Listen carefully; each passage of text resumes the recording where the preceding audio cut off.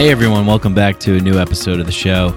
I'm Mike Brancatelli, this is Mikeadelic, and today we have a great guest. We have Raphael Lancellotta on the show. Raphael was a part of the 100th episode of this show, the after panel discussion at the Good Cinema event from Neurons to Nirvana. And he was so great on that episode, I was like, man, I got to talk to this guy more. So I went over to his place and we sat down and we had just an awesome conversation ranging from a lot of things, drugs, therapy, connection, community, inclusivity, just a wide range of topics. Raphael's very wise and kind man. Glad to have met him and become friends with him. And I think you guys are really going to like this episode a lot. Raphael is a psychotherapist at Innate Path. Innate Path is a cannabis and ketamine psychedelic-assisted, somatic-based therapy clinic. He is also the founder and administrator of 5Hive, the 5-MeO-DMT forum that is not on Facebook. You know, it's its own thing, and I think that's really good. People are having really interesting discussions there, talking about all things related to 5-MeO-DMT. So we talk about that too. We talk about his work at Innate Path. We talk about the papers that he's published, the research papers. We talk about 5-MeO-DMT, ketamine, cannabis, psychotherapy. Like I said, really, we cover a lot of ground here, and it's a really nice conversation. Some quick business before we get to the show. If you like this show, please show your support. You know, this podcast has been a passion project of mine. I've sort of treated it like, just wanted to keep it really raw and true and authentic. As I sort of grow, I have to start thinking about ways to monetize it and things like that. So I have a couple of sponsors right now. We have Hemp Bombs, we have Synchro, and we have Psychedelics Today. And they're all, sponsors that I believe in, and that's why they're there. So you can get all of that information in the show description and the show notes. There's coupon codes and things like that. Navigating Psychedelics is the course by Psychedelics Today. Hemp Bombs is all the hemp-derived CBD products that you can get, and they'll ship to anywhere in the U.S. And Synchro has plant-based and ketogenic nutrition products. So all those coupon codes and links are in the show notes and the show description. So check that out. It's all the way at the bottom. But really, my favorite way of getting support for this show is just, if you like this show, just share it, tell your friends about it, subscribe to it. Make sure you're subscribed on Apple Podcasts, Spotify, wherever you listen to podcasts. Show's also on YouTube. If you want to go a step further, you can leave a 5-star rating for the show on Apple Podcasts. That really helps out a lot. We have 155 right now, and it's just amazing. If you want to go a step further, you could even leave a review. You can write something nice. I always enjoy those.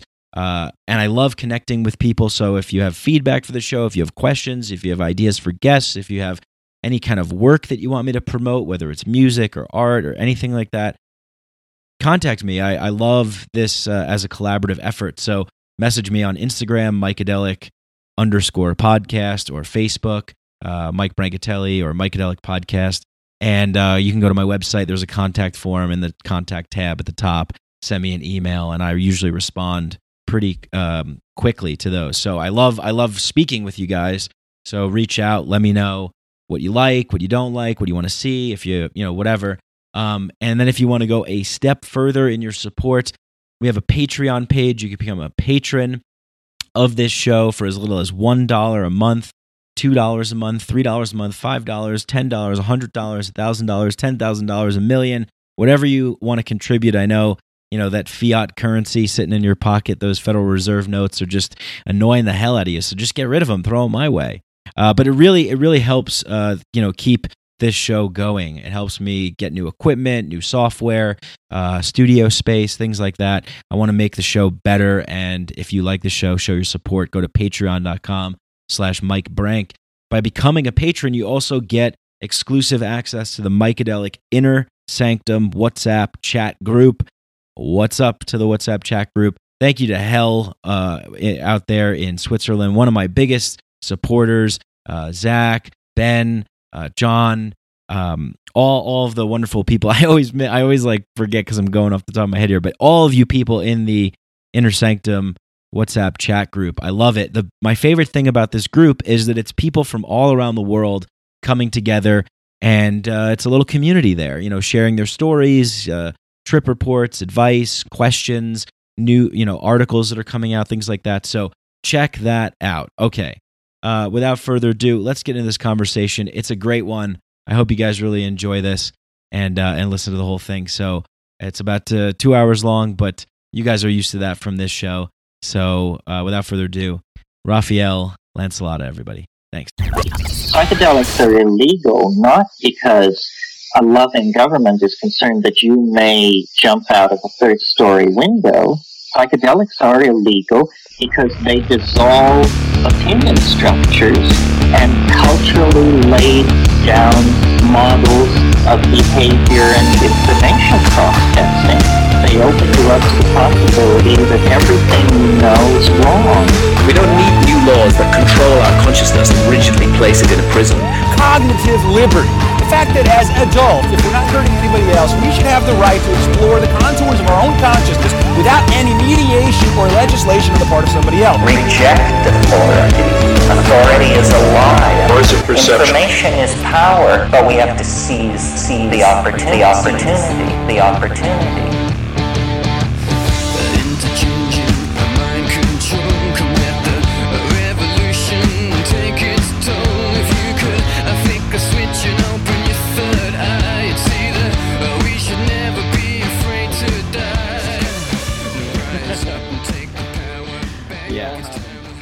Yeah, I did one of those Big 5 personality trait test things. Mm-hmm. It's really strange. I feel like my interpretation of my own test is strange because I score like 98% in openness, like 70% in neuroticism, and then like 11% in conscientiousness. And then I forget what the other ones were, but it was just like, wow. Is there any hope in improving that? 11%? Totally. There's always... I mean, the first step is having awareness of it, and then the more we have awareness, then we have some choice to change.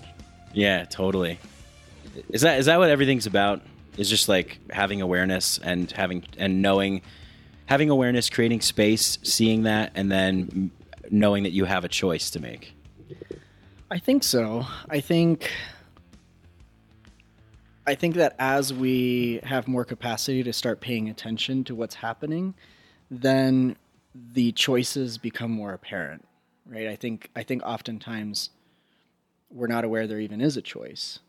So, and I think that a lot of times that when we're making choices, they're not really based on cognitive processes. They're just based on intuition, right? Right. Like this just feels like what I need to do. Yeah. Or something like it's been an ingrained habit, so it's kind of an autopilot or something. Yeah, and I would say that we all are living from an autopilot place, and there's nothing wrong with that. We need to be running from an autopilot place in order to navigate this complex world. Yeah. But I think that as we gain more awareness, like our ability to watch the autopilot and be like, oh, wait a minute. I notice this autopilot does this cycle over and over again. The more we are able to pay attention to it and notice like what leads the autopilot down that road, then more choice becomes apparent, and then maybe the autopilot adjusts itself. Right. Yeah. The knowing about the thinker that watches the observer that watches the thinker that's watching the other observer. Or something like, maybe it's not that complex, but yeah, I think just not having to think so much about it. Yeah. And I think that if we feel about it, I like to use the word like feel about it instead of thinking about it. I think if we feel about it, then that's where we start getting more in touch with the intuition and emotion. And I think those things can guide us a little bit better sometimes than our logical minds. Yeah. Do you think that the logical mind has really taken the center stage, become the prime player in the show? I think so. I mean, if we look at our society, if we look at Western culture, it's based off of highly logical, rational structures, right? I mean, our entire system of government is based on logical arguments that either represent people or represent organizations and so on. And largely, we regard appeals to emotion as undesirable or problematic. We see calm down, like pull yourself together, right? There's all like these weakness. We see emotion as this thing to avoid. When a lot of times when the emotion is in balance, it's actually a really great guiding factor. How many times do people say like, oh yeah, I was about to get into a car crash and then I just, something told me to stop at the stop sign or told me to switch lanes and I narrowly missed it.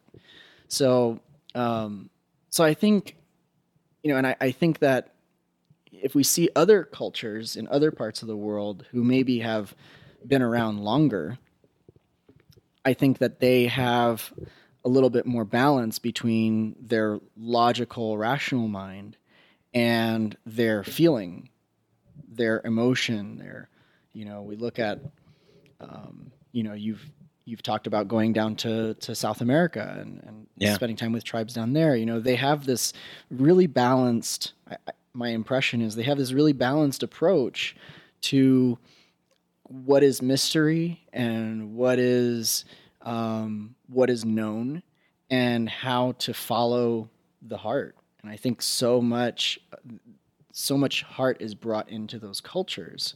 And I think that, we're facing in Western world such a deficit of meaning and such a deficit of connection and so on. I think that if we can learn what are the things that are getting in the way and kind of inhibiting heart connection and inhibiting presence, then I think we'll start to see a shift in our culture. Oh yeah, definitely. I mean, I was with the Shipibo people down in the Peruvian Amazon, and they have this kind of ease about life. Sure, they have problems, they have suffering, they have struggles, they have loved ones that pass and these sorts of things, they have challenges, but they don't live with the constant, sense of maybe like anxiety or fear about what if this happens or what if that happens, or, oh, we got to make a law so we can protect against this thing or that, this kind of, this kind of like weird system that we have. They seem to live with this ease of just like, yeah, if there's if a snake comes out on the trail while we're walking, just walk around it, or just, it's a pleasant presence to be around. And the healers, they're just so in tune. They're just laughing all the time. Some of the most glorious, just wonderful moments were for me walking back after ceremony, leaving the Maloka and looking up at the night sky and just seeing the majesty of the stars singing to me brightly, and then hearing at the Maestra's casa the shamans just laughing, laughing away. Oh, did you see those demons coming out of that person in ceremony or whatever they're talking about? But they're just having a great time, and then it's really it's a joy, and they live like you mentioned, balance. They live in balance. They live in harmony. So we've been kind of off that track, and I think you're somebody. I mean, I know you're somebody. End of sentence. I know you're somebody. I know you're a person. I see you. I know you're somebody that is helping bring balance back to people, working with Innate Path. Can you talk a little bit about that? I know you shared that on the last podcast that we did with the panel, but now we have a little bit more space. Sure. I think my work at Innate Path has been a really amazing journey just to learn the value of being able to do healing work from the place of intuition and to connect with the body and allow the body to really run the process. So much of traditional psychotherapy and even some of the psychedelic assisted modalities that are coming to light are really focused on cognitive aspects, right? They're insight based, or, there's a lot of conversations about mystical experience, which, there's no debating the utility of those types of experiences. But what we're finding is that just a mystical experience doesn't necessarily take away depression or take away anxiety. And, you were talking about the ease that some of these shamans have and the Shipibo people have. What some of the things that I'm observing is what brings that ease is the ability to be with the difficult emotions, to trusting that I have the capacity to feel this. Mm-hmm. I think that in our culture, there's this underlying undercurrent that people don't trust that they have the ability to be with these difficult emotions, right? Like, I can't be with anxiety. I can't be sad. I can't be depressed. So the more that this is fed, it creates a barrier between our personal truth, which oftentimes our personal truth is I'm sad, I'm anxious, I'm scared. And these things come from experiences in childhood or earlier in life. And, they kind of just get stored in the body and they just kind of percolate there. And so the work that I see happening at Innate Path and that I get to witness and hold space for is people coming back into this balance to where they can start to trust their bodies again. I think we live in a society that is so rationally focused. And why are we so in our heads? It's because we don't trust our bodies. Our bodies aren't safe. We don't, I think oftentimes we feel betrayed by our bodies. Whether that lack of trust in our bodies comes from a violation, maybe a physical assault, maybe, right? Like maybe our bodies shut down, or maybe, we're nervous as kids, our bodies made us throw up and that was embarrassing and difficult. Yeah. What about like societal and cultural influences, religion, Catholic, the Catholic Church, maybe, this sort of shame about our bodies.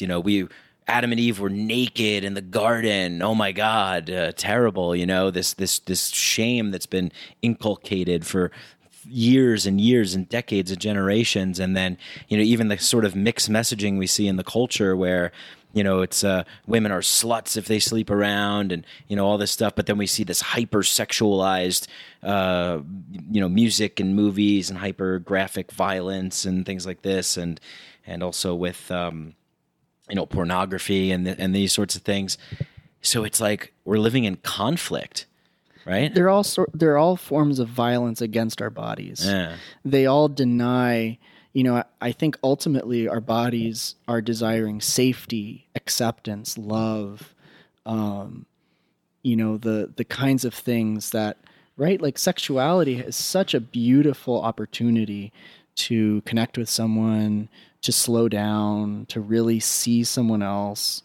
And the same thing goes with brotherly connections and friendships, right? I mean, just a friendship can be so beautiful and so gratifying and can provide us with these things. But then, we, our society puts these limitations on, what is acceptable, what's not acceptable. And, I think, kind of creating a little bit of a bridge to the growing of this acceptance of being queer, right? Like, I think psychedelics are queer.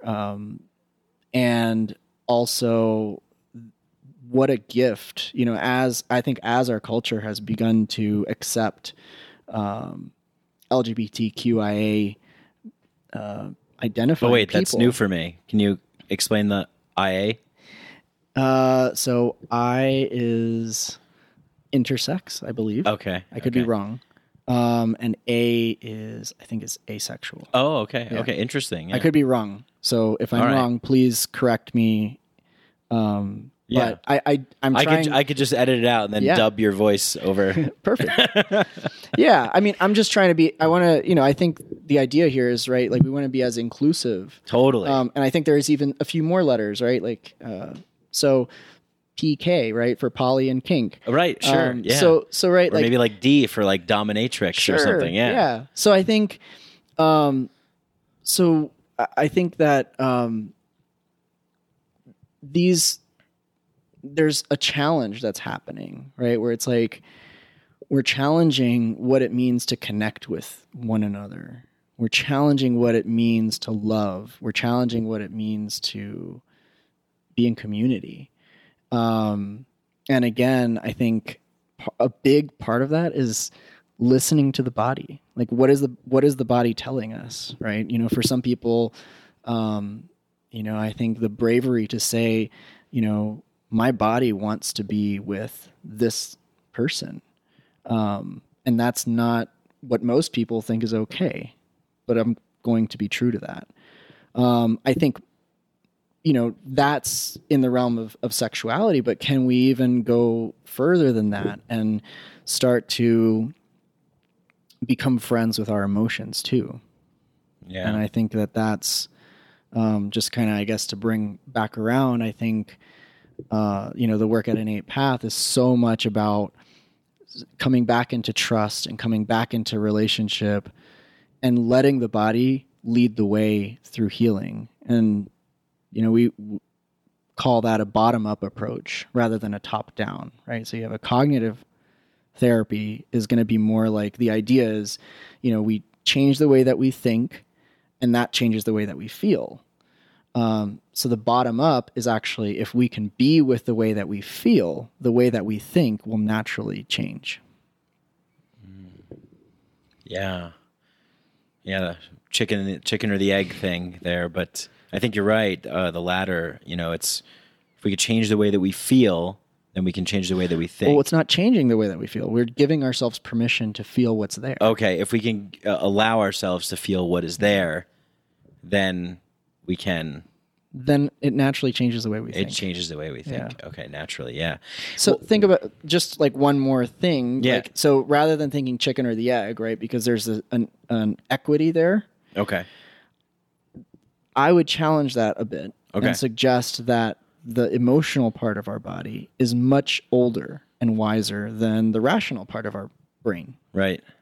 So people who have experienced trauma or are in a stressed state, they're operating in lower levels of their brain, which are the older levels, right? People talk about like the reptilian brain, right? That's the lower levels. Right. The newer parts of the brain are, the prefrontal cortex. That's where a lot of the rational, logical stuff happens. Right.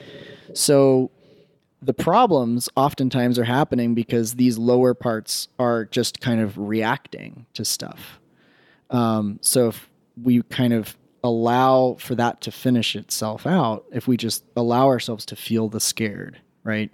Rather than jumping into our prefrontal cortex to try to take that away, it doesn't get to finish.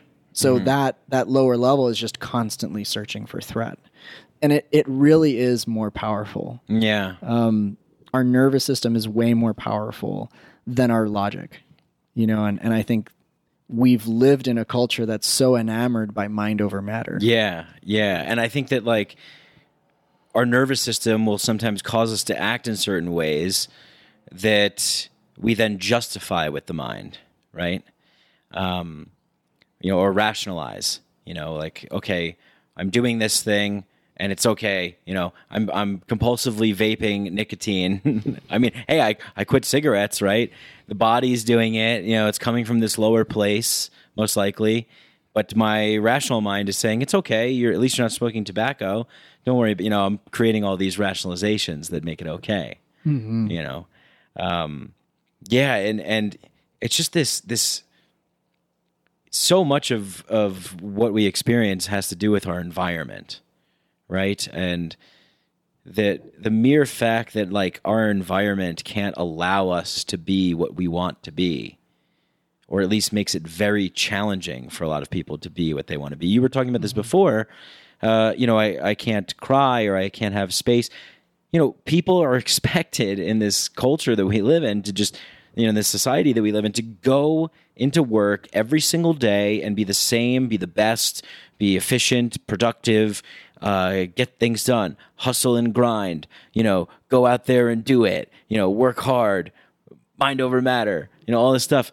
But we never allow space for people to be people, and it's like that is just the sign of a completely toxic environment, right? So we're trying to clean that up here. You doing your work and me trying to share that and spread the messages here and everything that we can do. And it's sometimes I fall into like pits of despair, where I'm just like, oh my God, it's hopeless. We're screwed, because I see that what the culture puts out there, the people respond to.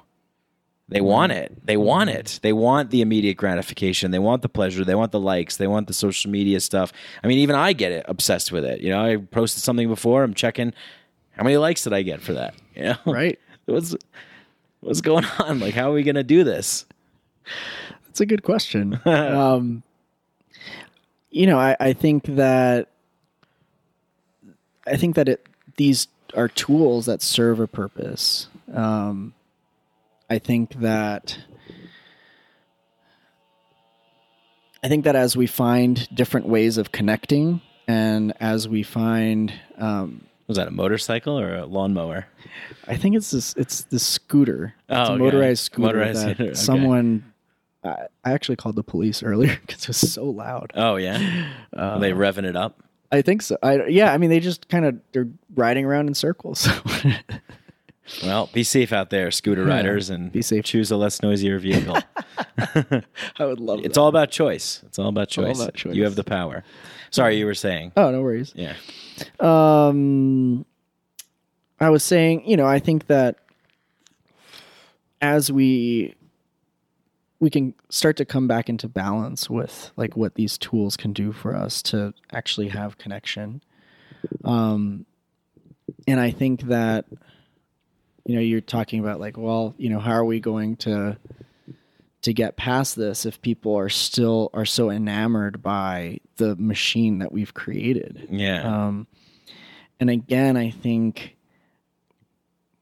that if we can start to allow ourselves to find the natural pleasure that is present just through connection, through being present, that begins to shift our fixation on these tools, right? I think, right, and maybe that is a little bit of a parallel with addiction of any kind. Mm-hmm. Addiction to anything, right? We find things that fulfill a purpose that maybe we can't fulfill in any other way, or we don't know that we can fulfill in other ways. Mm-hmm. So if, getting all the likes is a form of validation, right? That either we're not giving ourselves or receiving from other people. And I think that as we begin to learn again how to reconnect with people, how to accept validation from people, how to allow ourselves to be okay with wanting validation from our friends, from our peers, right? From people in our community, and also learning how to give that validation to other people.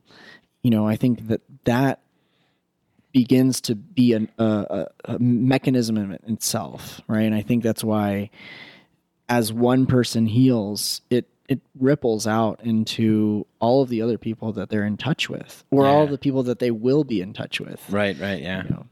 Yeah, definitely. And like, when I'm searching through social media and looking at my likes and shares and those sorts of things for validation, I guess I'm okay with it because I want to know I'm doing good work. I'm not just I'm not posting pictures of my ass, not all the time, But It's okay if you are, though. right. Yeah, I guess so. Yeah. Yeah, it's interesting, and I just I'm thinking about what you said before about just inclusivity, and I think you posted something on Instagram earlier today that I was looking at about inclusivity, diversity, and race and privilege and these sorts of things, and I think that this is a really important thing. I mean, and even I think I would argue that like everybody suffers some variation of not being allowed to be themselves and be accepted to some degree.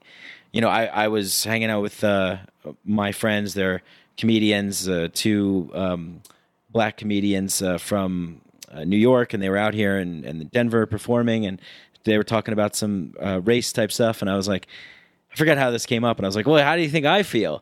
I was like, because we were talking about the Jersey Shore, and they're originally from Newark. So I'm like, well, how do you think I feel? I was like, man, I never wanted to be associated with Italian people, just because of that stigma of like, hey, the mafia, forget about it, that sort of thing. And I just didn't want that. So like I lied actually when I was a kid. I told people I was part Irish and Native American as well. I pulled an Elizabeth Warren. Yeah. But yeah, it's like I have in my life, I can remember so many times being afraid to be myself, being afraid to speak the truth, out of fear of ridicule, judgment, criticism, hatred, these sorts of things. Yet I'm a straight white male. So it's like, my voice, unfortunately, right now, it's like not the top priority to be heard. And I understand that, and that's fine. But it's just everybody has their story, so we can all, if we can open up, I think if people who are privileged can open up to this and say, well, okay, sure. Like, be honest with yourself. You've felt this to some degree. And, hey, slow down, Suzuki. Sorry, guys. If you can open up to some degree and be honest with yourself about acknowledging those times in your life, then surely you can have acceptance for other people who are not in your, that you're not aware of, or, that you may not have come in contact with. Definitely. Yeah. And I think, coming to the topic of privilege, I think the most important thing that we can do as people in positions of privilege, number one, is to acknowledge the privilege that's there. Number two is to spend time listening to people, to the voices that are not privileged, right? Like, can we listen to podcasts that are predominantly African American or, predominantly Latino? Can we listen to those podcasts and like get a better understanding of what kinds of difficulties are these individuals experiencing? And then how can I help those people, with the, right? Like, if we acknowledge the privilege that we have, like, how can we say, well, let's put this person on stage. How do we give this person an equal voice?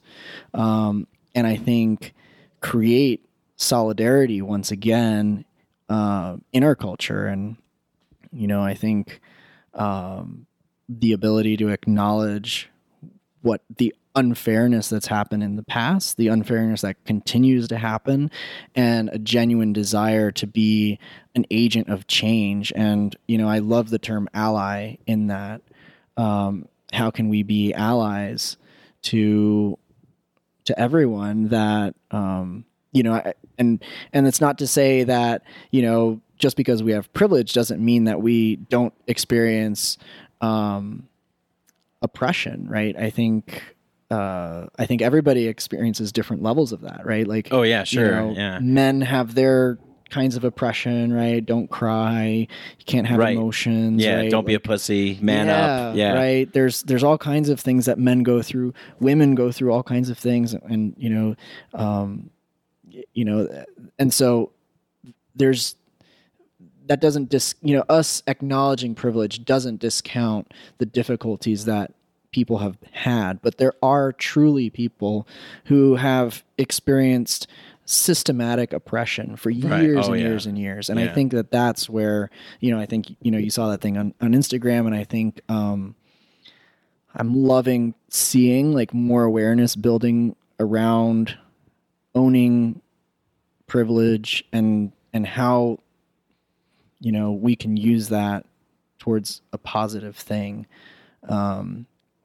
Because it's not like a thing that, it's like, yeah, you have privilege. It's not something that you just like, you can't just hand it out, that it's part of the system. So in order to change that system, we acknowledge it and we use it to empower, and listen and become educated on what's out there, what's going on.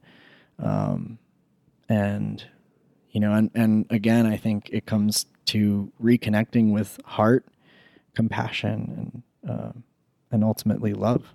Yeah, and that's kind of like the point that I was trying to make was like, if you could find that part of yourself that has felt that way, I think that that's a good common ground.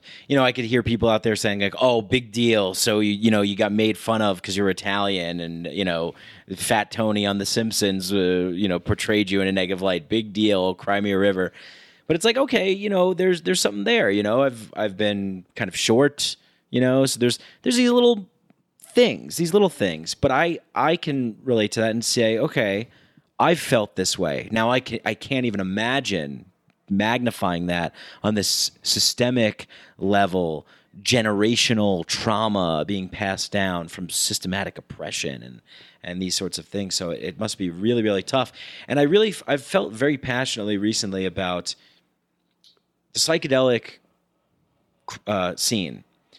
If we are to be the sort of leaders in opening the world to a more compassionate and loving and caring place, we should also be the leaders in being, in inclusivity and diversity. I mean, like, the psychedelic experience is all about diversity and novelty.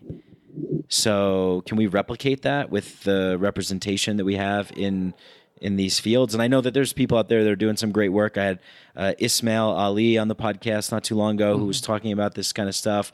Really powerful episode. Go back and listen to that. But he's doing some amazing work. And I know there's a lot of people out there that are doing amazing work. But it's really been on my mind because this idea, Robert Anton Wilson idea of reality tunnels, it's like I was able to like kind of dial into a certain frequency, or I'm in the privileged position to receive the frequency coming down that says, hey, Steve Jobs did LSD, so maybe you should. Oh, cool. I'll read his biography and then I'll do it. And then I have the ability to get that and go after that.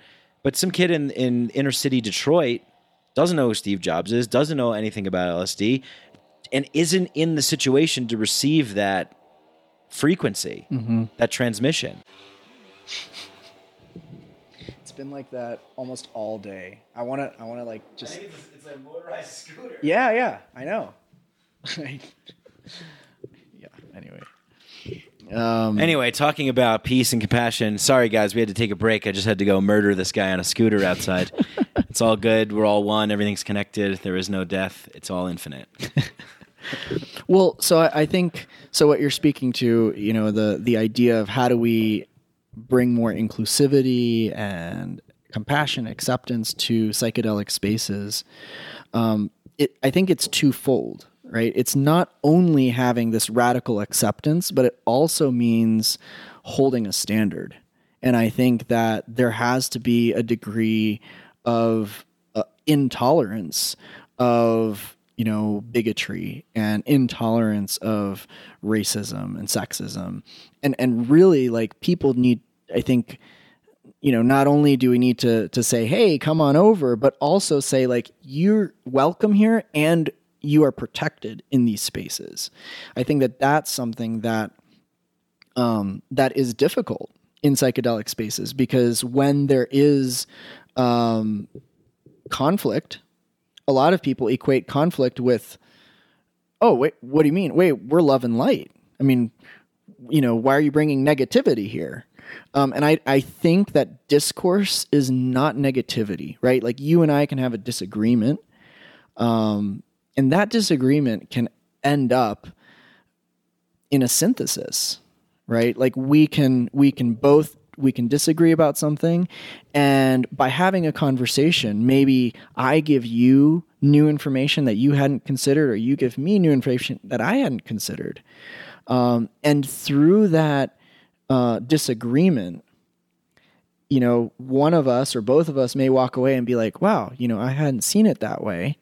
And now I have a perspective that allows me to live life in a way that allows me to see clearer. Yeah. Right. So I think, I think that we're seeing a lot of those kinds of discourses starting to emerge in the quote unquote psychedelic community. Right. Yeah. How come you said quote unquote? Well, I think I know why, but yeah. Well, I would argue that there isn't a psychedelic community. Right. It's not like a union. Yeah. It's not a union. I think that, I prefer the larger term, people who use drugs. I mean, it's, because, distinguishing psychedelics from other drugs and, we're all human beings. We all use different substances for different reasons. And even within the quote unquote psychedelic community, there's all different kinds of people. You've got deadheads, and that's one whole, the jam band people. We've got the rave scene. We've got the psychonauts. We've got the scientists, the researchers, the therapists, the academics, the professors. Right. Yeah. So we have all, really, if you look at it, I mean, they're literally all kinds of people. Yeah. Right. I mean, from young inquisitive minds to, 65-year-old, moms and dads and grandparents just being like, this is what I'm exploring right now. This is what I'm experiencing. Every day I take 10 micrograms of LSD with my coffee in the morning. Yeah. So there's such a wide range that there's no way that sure, they're part of the quote unquote community. Right. If we say that membership is taking a psychedelic drug. Mm-hmm. But there's no difference from that person who's taking a psychedelic drug for, with their morning coffee and, someone else who does whatever, I don't know. Sniffs cocaine or uses nitrous or does heroin or uses methamphetamine or uses Adderall. I mean, we're all human beings. We all use drugs. Mm-hmm. And so, I think just getting away from stigma in general of drug use, we know that some drugs are more harmful than others. But if you look at the scale of harmful drugs, alcohol is number one. Yeah. So, and it's the most promoted and encouraged. It's legal. It's everywhere. You can get on every street corner. So yeah, I think if when I think of, the psychedelic community, it's helpful, I think, to maybe start to find more specific terms. Like, are we talking about, people who are activists who use psychedelics? Are we talking about people who are engaged in the conversation around psychedelics being a part of the Western culture? Right. I think that when we start to say those things, then we start to be more clear on what we're talking about. Sure. And then membership becomes clearer, right? Like, oh, this is a group of people who are all wanting to have a certain type of conversation. Right, yeah. And then we can start to be like, oh, okay, well, that would include researchers, that would include activists, that would include students, academics. And now more and more is starting to, thankfully and hopefully, include more marginalized voices, the voices of women, the voices of people of color, and Latino voices, and indigenous voices, all of those voices that have not been heard by a field that has been dominated by the privileged white male middle-aged man stereotype. Yeah. I think so. Anyway, kind of a soapbox on what the culture is, but I think, or what the community is. Yeah, no, good. Thanks for sharing that. Because in my mind, when I'm saying the community, I guess I'm referring to the people with the most resources and the sort of leaders in the field, But that helps to kind of clarify. I'm gonna think about maybe starting to use different terms for that, because that you're right. I mean, there's people, I talk to people who they're like, "Oh, you do podcasts on psychedelics?" "Yeah, man, I trip on mushrooms sometimes. Shit's crazy." That's it. Nothing further than that. So it's like, right. Are they in the quote unquote community? Right. Yeah. I mean, are they adding to the conversation, or are they people who use mushrooms? Yeah. Which some people may argue, yes, they are part of the community, right? They use mushrooms. So yeah, it's helpful to start to put together this idea of, who are the members, who's not. Are the entities involved? Are they in the community?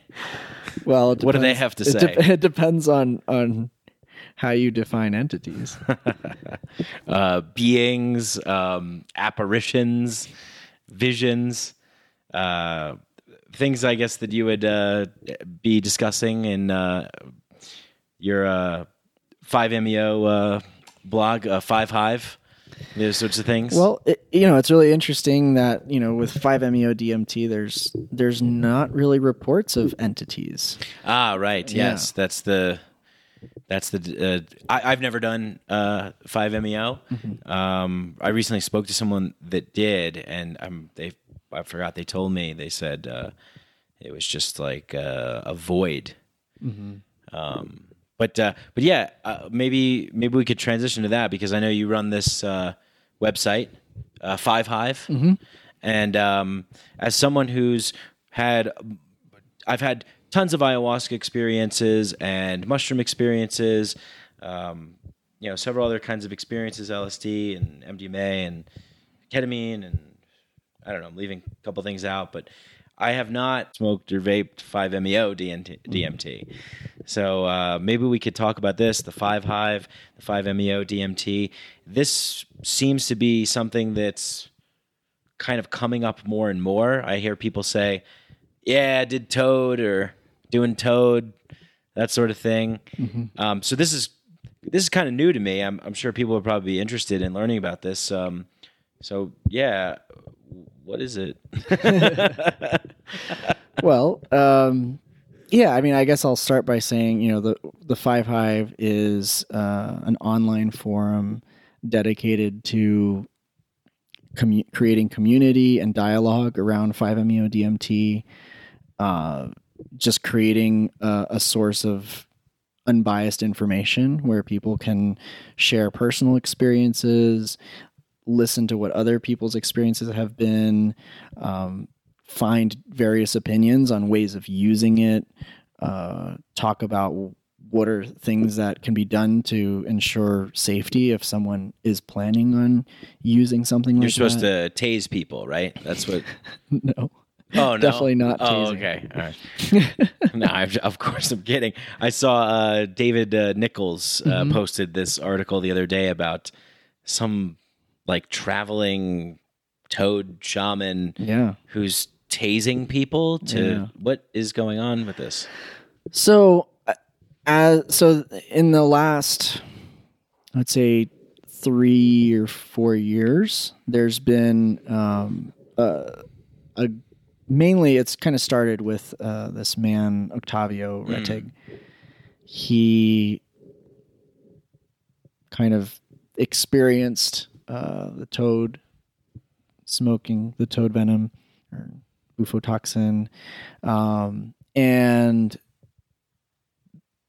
had a big experience, and kind of took it upon himself to become the prophet of this, and has been traveling the world, kind of quote unquote turning people on, giving it to thousands and thousands of people, without a lot of care to, their safety during the session, any form of integration afterwards. And, more recently, in addition to him, there was another practitioner, Jerry Sandoval, so both of them were recently called out in an open letter that was signed by researchers, practitioners, community members, basically protesting the ways that they're approaching that work. There have been so many accounts of unethical practices, whether it's using a taser or pouring water down people's throats, kicking people, being verbally abusive. There's videos of this happening. Yeah, and I've also heard of somebody else, Martin Ball, I think is his name, who someone was telling me that they had an experience with them, and he was kind of shouting at them and these sorts of things.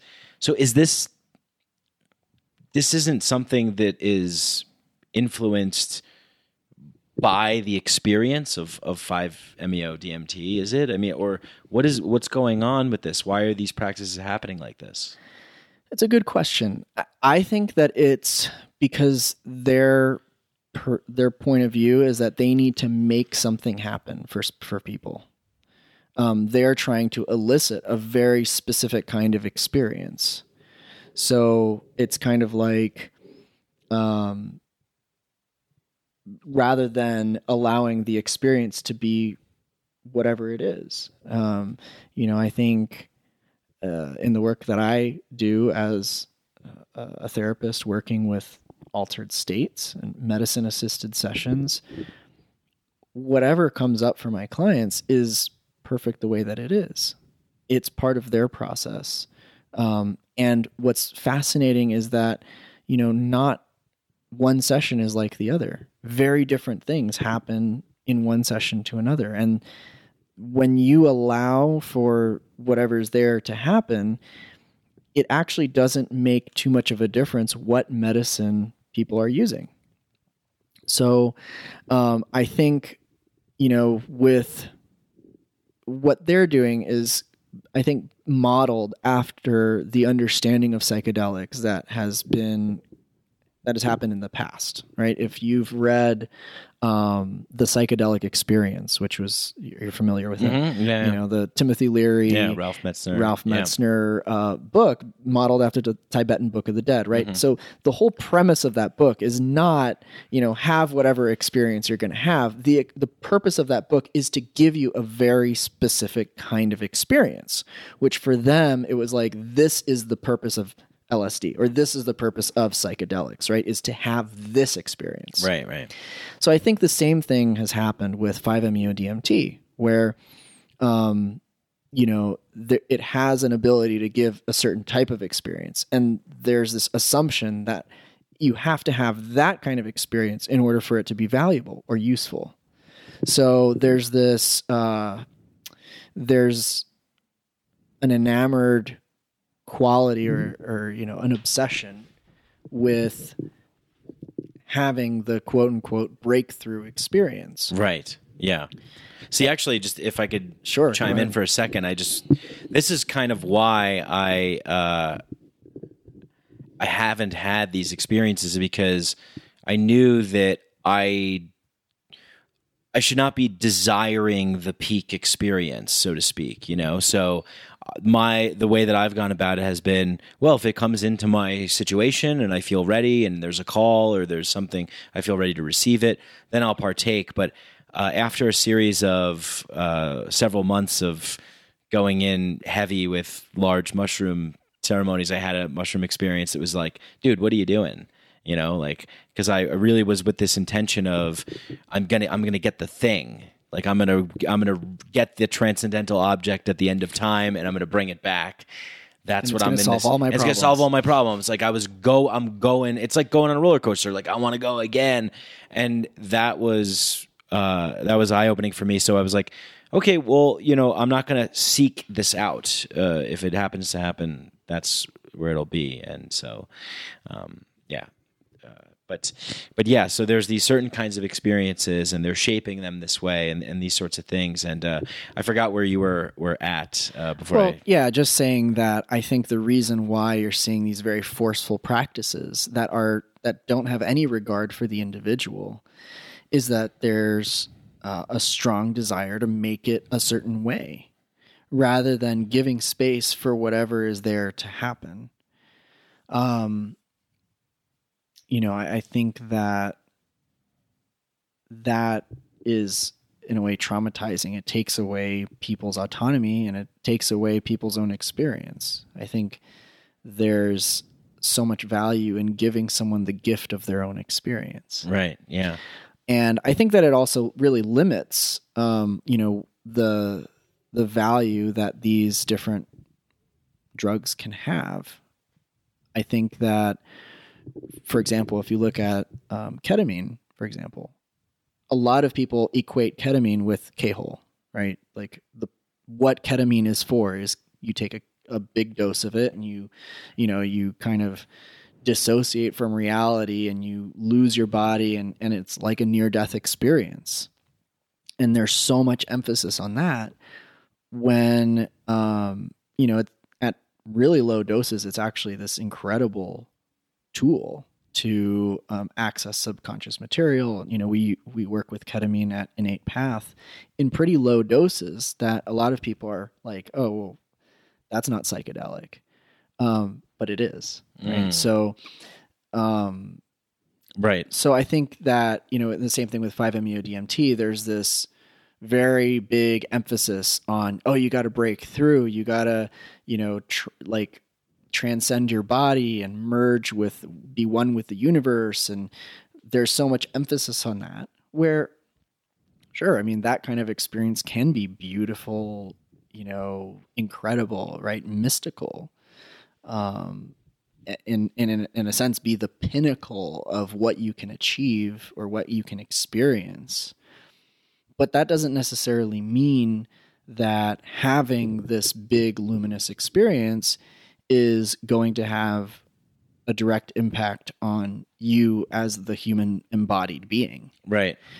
So I think, yeah. So anyway, I think that that's number one, why those people have approached it from such a forceful way. Mm-hmm. And I think that it's illuminating the importance of approaching it from a different perspective, mm-hmm.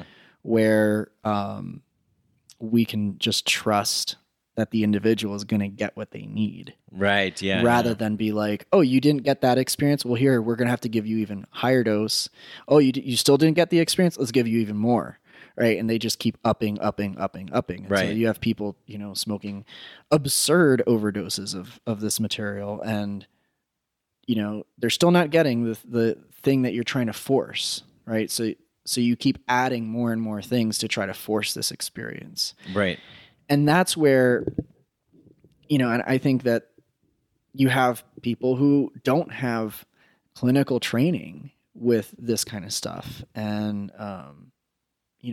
they don't have any kind of psychological or clinical background to understand, like, what are the mechanisms that may not be allowing people to have the experience that you're trying to give them, or you're trying to actually force them. Yeah. Right.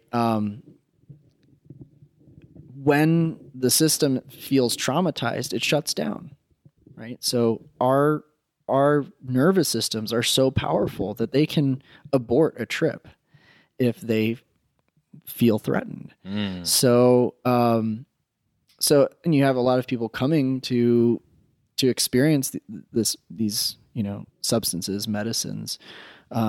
People say all the time, right? I went to drink ayahuasca and nothing happened. Yeah. Right. Yeah. I took mushrooms. They don't work for me. You right. know, their system is like, you are not ready for whatever this thing is going to open up for you, or you don't feel safe enough to open up to what this is going to open up for you. Mm-hmm. And so that again comes back to this wisdom that our bodies have that really has nothing to do with your brain, right? Like you can tell yourself like, I feel safe. I trust this person. But if your body doesn't, it's not going to go there. Right. Right. So I think, again, there's like this being able to come at it from a trauma informed perspective to understand like where people are at. And ultimately to do work with people over a period of time rather than thinking that one session is going to be the be all end all thing. I think these are all things that, I think we're seeing it very in stark contrast when we look at 5-MeO-DMT. It's a huge debate and it's a huge thing that's showing up now. But if you think about it and you look at other places, I mean, it's existed with all other psychedelics. I mean, when LSD was first introduced into the Western world, there were very similar people who, got as much LSD as they could and went and traveled and gave it to as many people as they could with this idea that, if enough people have this transcendental experience or, mystical experience, that the world's problems will end. Yeah. Right. If everyone just gets the transcendental object at the end of time, the world will be a better place. We won't have war. We won't have all this stuff. Mm-hmm. Yeah. The Ken Kesey, the Merry Pranksters, the Electric Kool-Aid Acid Test, the Brotherhood. Yep. Yeah. Orange Sunshine Makers. Yeah. So, there's, it's great, right? Like a lot more people have had this experience, right? Like the Western world is at the very least aware that there's something more. But, having these super big experiences doesn't necessarily allow for a lot of it to be integrated into here and now. Totally. That's what I was thinking when we're talking about these people going around and shocking people or throwing water on them. What are they, just traveling into places, giving people toad, 5-MeO-DMT, forcing these things and then leaving? And then what are these people left with? How do they, because at the end of the day, I mean, I guess maybe if you could be at any stage in your psychedelic journey, but for me, it was early on in my psychedelic journey when I thought it was all about seeing the things. It was all about the fractals and the sacred geometry and the entity. And while that's all nice and everything, at the end of the day, we got to come back to this human existence. And then what do you do? So it's like, it's not just about the fireworks show. And I think maybe a lot of people get stuck on that. I did. Mm-hmm. These people are being left with with what? I mean, they're left with a big phenomenon. Yeah. Right. I just experienced a major event that I have no words for, no concept for, nothing. Yeah. I mean, that's a big reason why, I created the 5 Hive was like, okay, number one, there needs to be a place, not Facebook, where people can go and talk about these things. Yeah. I wanted to give people a space off of Facebook where they could have conversations about this. And also to give people, like so many people who experience ceremony or, have a session with it and have no real community or support around it, to be able to have a place that they could go online and be like, hey, I have no idea what this was. And having like a whole bunch of people being like, oh yeah, I've experienced that, you're not alone. Right. So important. Yeah. Right. And having, even though it's like, that's not a quote unquote normal experience, right? If more people experienced it, at lower doses or, in a different kind of environment, right? Like they might not have these kinds of like super scary integration processes, or super paradigm shattering things where it's like, now I can't function in the world. Yeah. Right. That happened to me too. Yeah. Okay. So you can relate. Yes, I can. Yeah. I think, that's happened with ayahuasca, right? That's happened with DMT, in the earlier days of when ayahuasca was becoming in vogue, they created the ayahuasca forums. And that was an incredible resource for so many people who went and had these big experiences, and then we're like, oh my God, there's no one to talk to. We see the DMT Nexus is another incredible resource for people who are interested in DMT and these kinds of substances. Yeah. So I just joined another group too called DMT World, and they have an app. So I'm a little bit leery of that group. Timothy. Oh yeah, how come? What's going on with there? It's questionable what their motives are. Do you know the person that started it? I don't. Oh, okay. I don't. Yeah, I actually know very little about it. Me neither. I don't know anything. I just it's odd that that you'd create a social media network for something that's illegal. And so CIA. Who knows? Yeah, I don't know. But I worry about safety, right? Sure. Like anonymity. I think about, like if it's an app on people's phones, like, I don't know. I think like, why create something for something that already exists, right? Like the DMT Nexus, right, is, I can't imagine there being a better online community for DMT. So why create DMT World? Anyway, it's a little bit of I think it's a little strange. And having talked to some people who have been on the DMT Nexus for years, they're also kind of like, what's going on here? When I created the Five Hive, I got in touch with the Nexus and was like, hey, I'm creating this. And there was a lot of support, a lot of people from the Nexus were like, oh, that's really cool that, that there can be conversations about that there. Great. Yeah. But I don't know. The DMT World is a bit of a strange thing. I don't know. I saw Dennis McKenna tweeted something out. So I was like, well, if Dennis is endorsing it, then, but then I don't know. Again, it's like my experiences have been predominantly with ayahuasca. The one time I did smoke DMT, I had this experience where, nothing happened, quote unquote. But because I was really, like I said, expecting that big thing. And so I just said, okay, well, that's what happened. So, I'll just kind of let it be. I'm not going to chase this thing. 5-MeO DMT is fairly new to the party, right? It's hasn't been around for too long. Can you explain a little bit about its history, its developing practices, I guess, outside of some of these more dangerous ones, and then maybe some experiences if you've had them? So the 5-MeO DMT, in terms of like being known to the chemistry world, was first synthesized in like 1936. Oh, but it wasn't until much later that it was, extracted from a plant. And even then there wasn't really an understanding of what it could do or what it was. Right. I think that connection started to happen when, they started looking at different, snuffs. And so there's different snuffs that we know have been used for thousands of years, DMT containing snuffs. So those are the Anadenanthera colubrina seeds and the Anadenanthera peregrina seeds. I believe it's the colubrina that have more of the 5-MeO DMT and bufotenine. So that connection was made of like, oh wait, we can identify this because we've synthesized it. And then also looking at Varroa resin, which was also used in snuffs.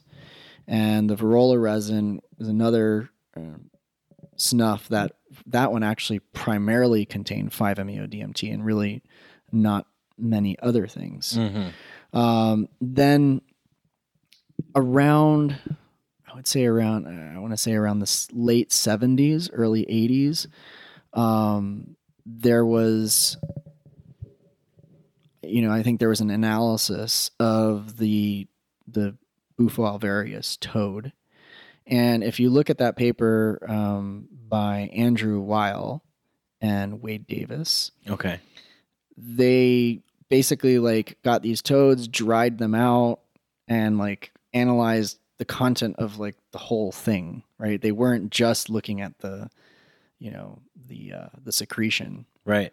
So they found many different compounds, but one of the compounds in there was 5-MeO-DMT. So interesting. And I think, you know, it's unclear exactly who was the first person to smoke toad secretion.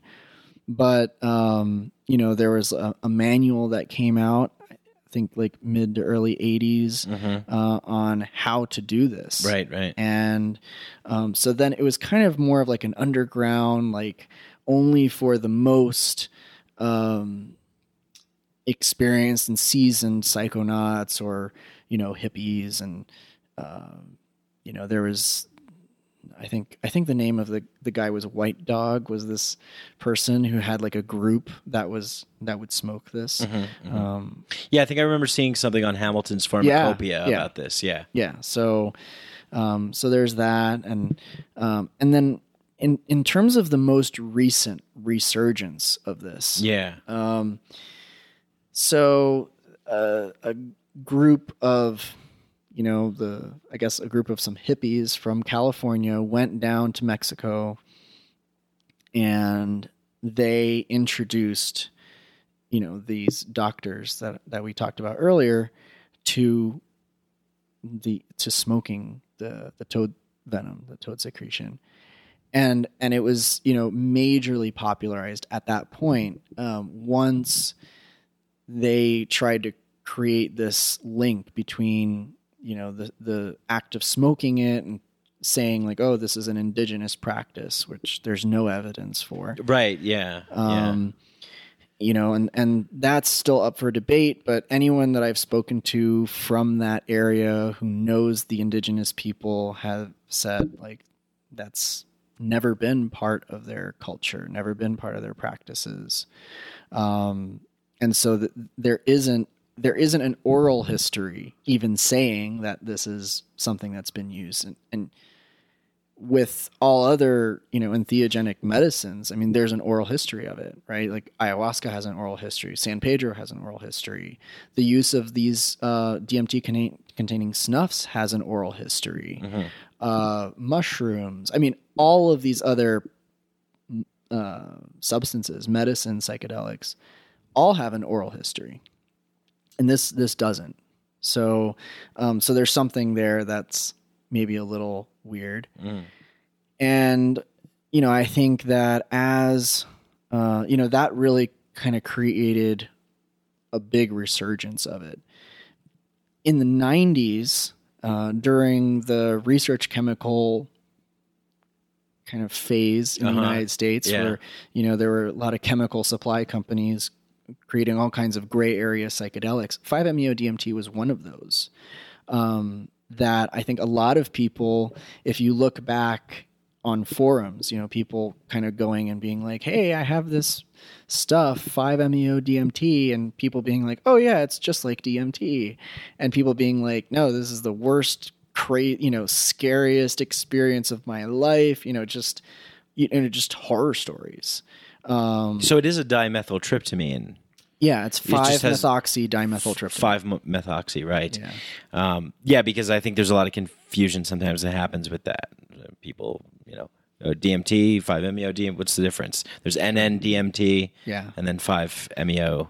Yeah, so it's, you know, 5-methoxy-NN-dimethyltryptamine. Gotcha. Right? So the difference between them is 5-MeO-DMT has a methoxy group, so there's a methyl group with an oxygen at the 5th position on the molecule. So that's really the only difference.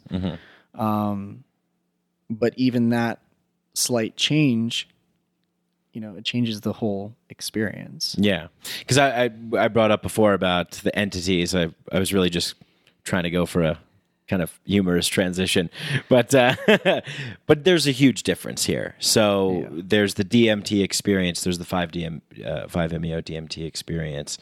What's Can you put it into words? I mean, could you elicit some kind of a feeling? And when did you start getting interested in this? Have you always been interested in this? When did 5-MeO pique your interest?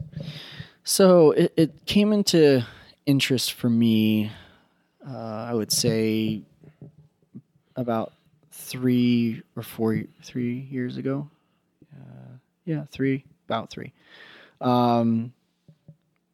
So a friend of mine, was like, "Oh yeah, I got some 5-MeO DMT. It's, it's the holy grail of psychedelics." And, and I had heard about it, but, I coming more from the online forums world, everything that back then, everything that you would read about it was like people didn't find it to be very, they either found it to be terrifying or, like that was an incredible experience, but I'll never do it again. I'm just glad I'm alive, right? Like that kind of thing. Right. And so I was like, what the hell is this guy talking about? Yeah. Like how can this be the holy grail or whatever? And, and so, I did a lot of reading about it. I started reading more stuff, looking at Tryptamine Palace by James Orrock and reading The Toad and the Jaguar by Ralph Metzner and delving a little bit more into it, being like, oh, okay, maybe there is something to this. And I didn't really get, that much deeper into it until, or at least, into the more like research side of things. One of my close friends died from an overdose of 5-MeO DMT. And, it was done really irresponsibly. He had been drinking alcohol, and the person that gave it to him gave him a massive overdose of it. Sorry to hear that. Yeah. And I think after that, I felt that a strong desire to put better information out there. It's harm reduction information that really applies to any psychedelic. Like you shouldn't be taking a high dose of any psychedelic if you've been drinking copious amounts of alcohol. Right. But, here's this very powerful substance that was used improperly and resulted in this. And so, it was around that time that, I'd gone back to school. I was in grad school for counseling. I started connecting with researchers about it, and was invited to collaborate on a few projects. And, kind of from that one collaboration led to another, led to some more. And, I think that kind of led down that road. And as I worked on more of these research projects, the popularity of it was growing, which I think wasn't really related to the research. It was more related to, the popularization of it. Right. And the creating this notion again of this holy grail of psychedelics. That's how I've heard about it. Yeah. I've heard about it as this peak experience, this rocket ship to God, this crazy thing. And, even down at the ayahuasca center that I was at, we'd sit around after lunch, and people telling stories about things that they've done and places they've went and talking about 5-MeO. And I'm just like, okay, it's interesting. So I just keep hearing more and more about it, and it is incredibly powerful. Yeah. It's an incredibly powerful molecule. Why should someone do it? Why would let me see if I could think of a better way to ask this. It's like, what would be a sort of wise or responsible reason to seek out a 5-MeO experience? I think the same question could be asked of any other psychedelic. Sure. Right? Yeah. The way that I'm approaching it is more from a clinical therapeutic standpoint in terms of therapeutic potential. Yeah, I've seen some good things coming out, good articles being published recently. I forget what the most recent was, showing, was it for depression, was it? Or Yeah, so that was one of the papers that I've co-authored. Oh, I should maybe that was it. Sorry. Oh, no problem. Yeah. So that that series of projects was led by Alan Davis out of Johns Hopkins, and looking at we did a survey study looking at a large group of people who have used 5-MeO-DMT. Why 5-MeO-DMT for clinical applications? So in all of the research that we've done on it, so we're finding that 5-MeO-DMT produces experiences as powerful as moderate to high doses of psilocybin. It's showing that it has this very similar capacities for reducing symptoms of depression and anxiety, increasing mindfulness capacity, doesn't have addictive patterns of use associated with it, and it has a short duration. So when you look at something like psilocybin, which has a lot of those same qualities, you're looking at having to put someone through a 6-hour long experience. Right. So that begins to become very expensive. It's a lot of resources. You need to have, the protocol for psilocybin is you have, 2 licensed clinicians, right, who have to be there for 6 hours. It's a big time investment with the client. And it's not just one, typically it's 3 psilocybin sessions for the quote unquote treatment. Yeah. And even then, right, there's still maybe some more therapeutic work that needs to happen afterwards. So when we're looking at 5-MeO-DMT, there's the potential for this molecule to be experienced in a shorter period of time. So, maybe a 2-hour long session rather than a 6-hour long session. Right, right. It's, the system assimilates it really easily, and there's a very quick recovery time. So, people kind of have their experience and then they come back and, they can, not necessarily drive home, but, they can kind of go back home and go about their day. It's not like they need to stay overnight at a facility to come back down or whatever. So for all those reasons, there's a lot of potential for this to be much more accessible to people as a medicine for psychedelic assisted therapy compared to, even MDMA or psilocybin, which have a longer duration of action, require much more resources. Right, right. So it's not to say that it fully substitutes for those. I think that, MDMA has its it has its strengths and psilocybin has its strengths.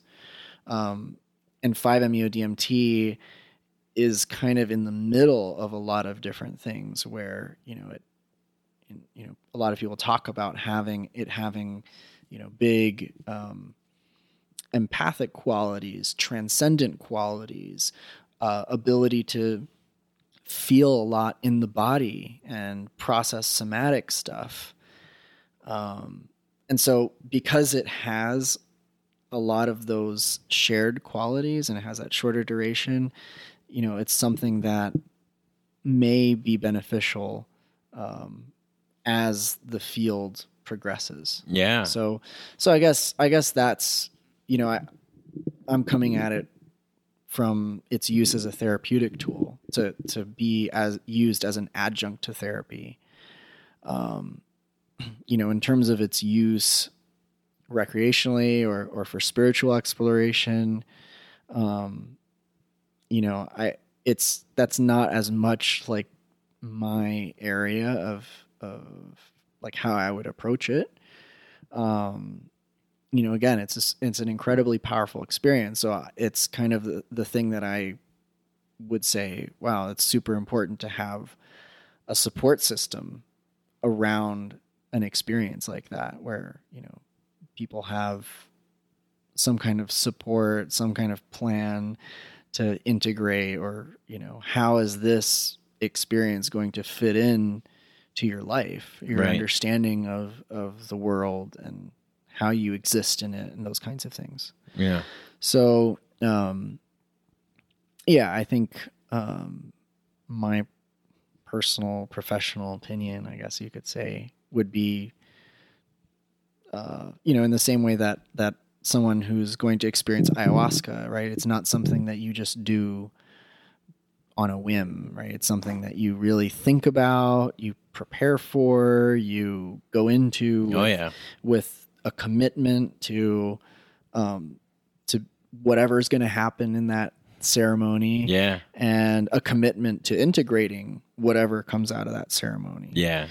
And I think the same thing goes for something like 5-MeO-DMT, which really has equal power and potential to transform people's lives for better or for worse. Yeah, I mean, I think what you said like kind of relates back to, or I'm going to relate it back to what we were talking about before about marginalized communities and people that are underrepresented, or maybe even the people that are suffering from great traumas that could make great use out of this thing.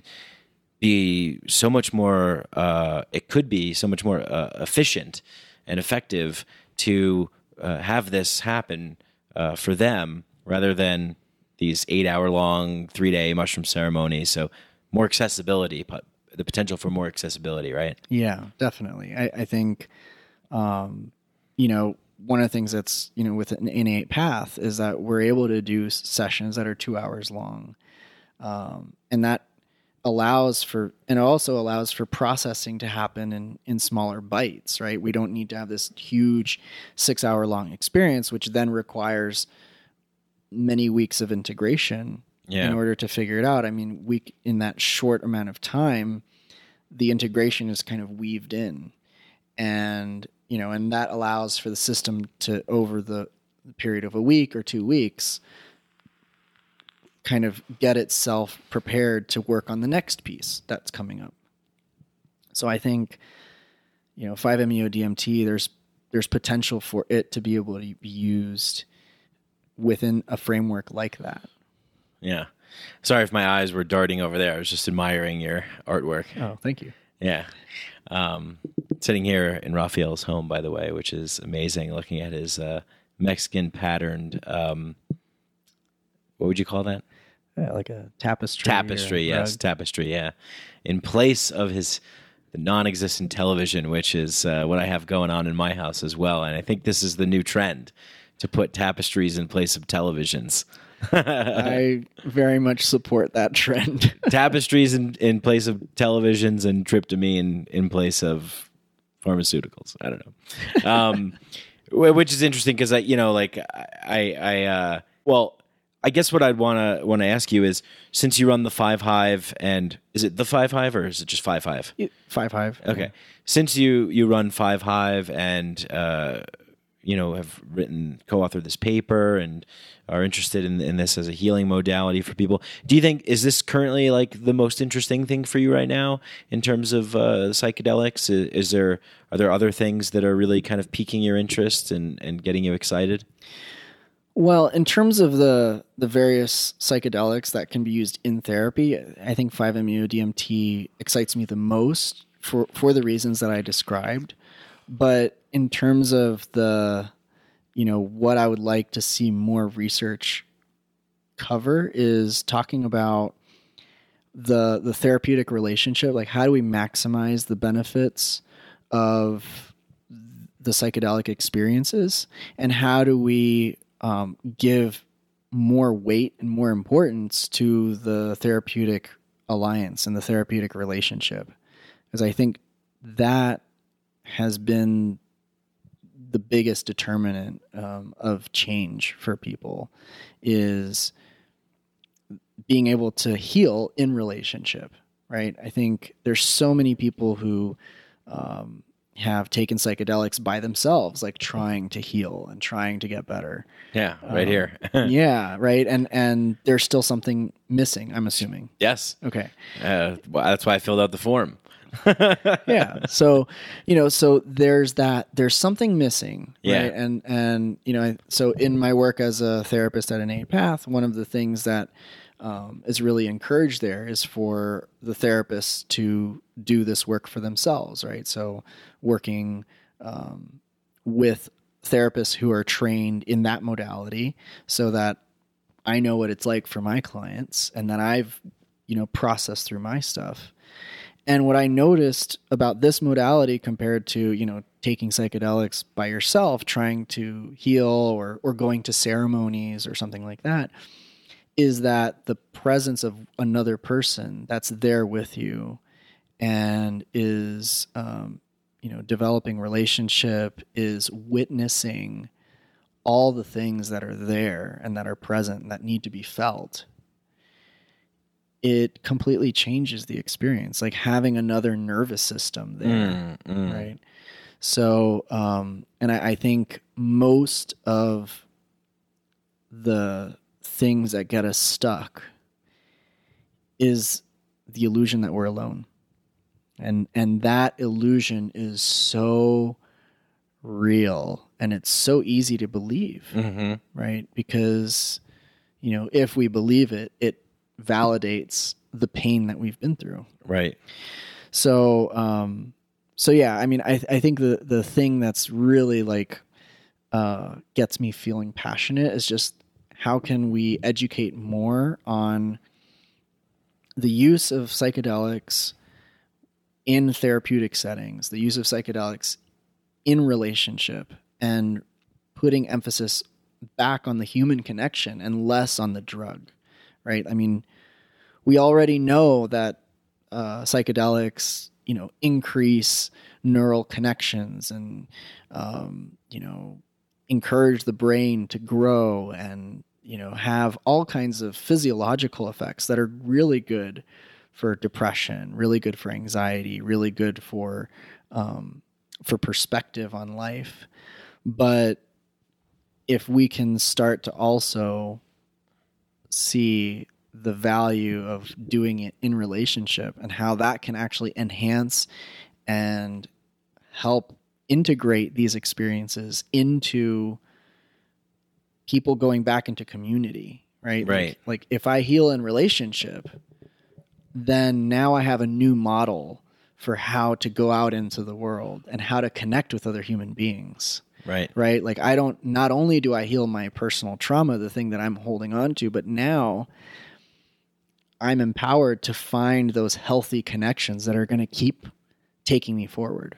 Right. Yeah. And then that's everything. I mean, that's how we start building a better world.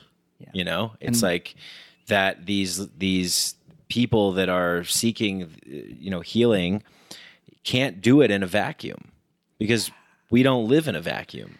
Yeah. And psychedelics don't exist in a vacuum. Yeah. We don't get wounded alone. We get wounded in relationship. We have to heal in relationship. And so, if you look at indigenous cultures who use these substances, these medicines, they're in community.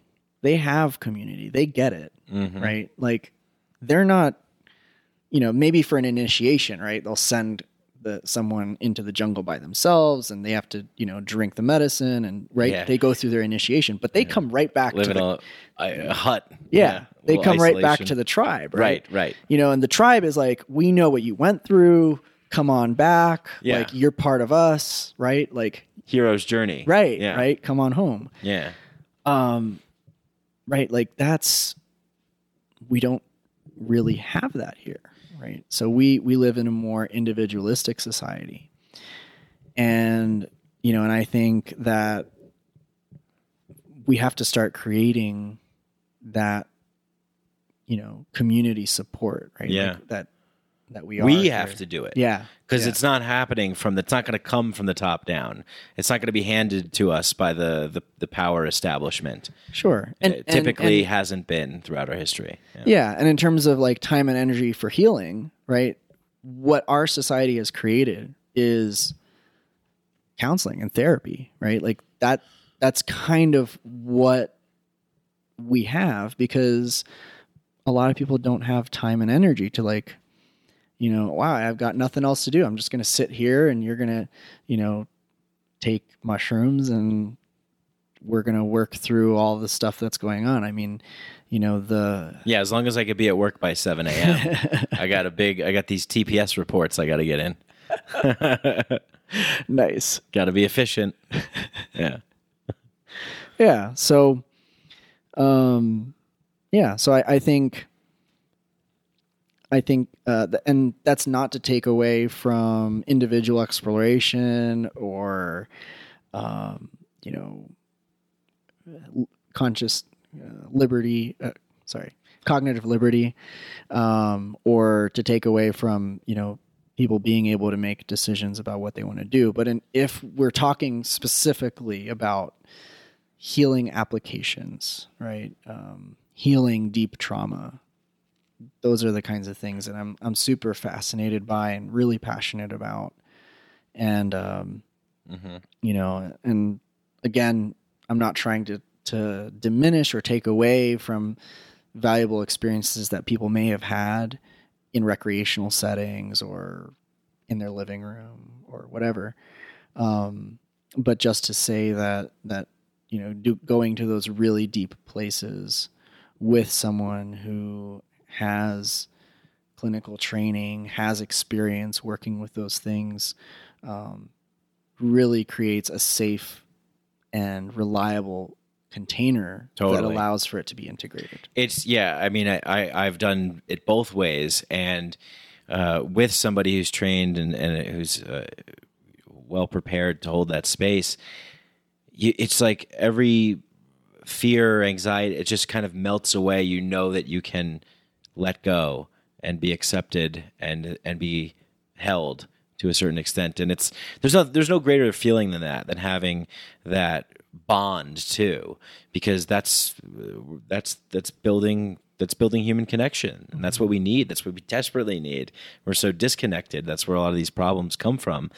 And, it's my understanding that the people that I was down living in the Amazon with the Shipibo, like they don't necessarily have in their culture the distinction between depression, anxiety, paranoia, these different sorts of labels that we put on fear, which it's just a manifestation, prolonged, consistent, persistent, chronic forms of fear manifesting in different ways for people, because we're trying to, we're trying to fit in to this rat park sort of scenario that we've got. This guy I like a lot, Christopher Ryan, talks about how, it's like, look, we live in a zoo.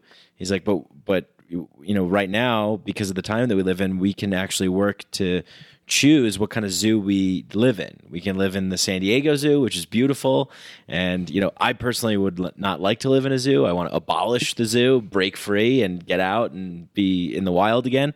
I don't know if that's necessarily realistic or not, but, or we could live in the Calcutta Zoo, which is awful. And, so yeah, it's just, I constantly think about this, and I think about this, trying to adjust to this framework that we currently have versus also trying to build a new framework.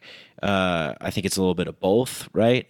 I know we see a lot of kind of like psychedelics in different media outlets, stories being published about Silicon Valley microdosers and this whole thing. And I'd like to know what you think about that. And what I kind of think is like, well, we're not trying to take psychedelics so we could be and obviously I'm speaking for everyone, but I don't mean to. I'm just in my view, it's like, well, I don't necessarily think psychedelics are the point isn't to take them to be more efficient, productive, conformist, obedient workers to get work done and build apps and more technologies that will bring us to some place. Where are we going? What are we doing? What are we building this for?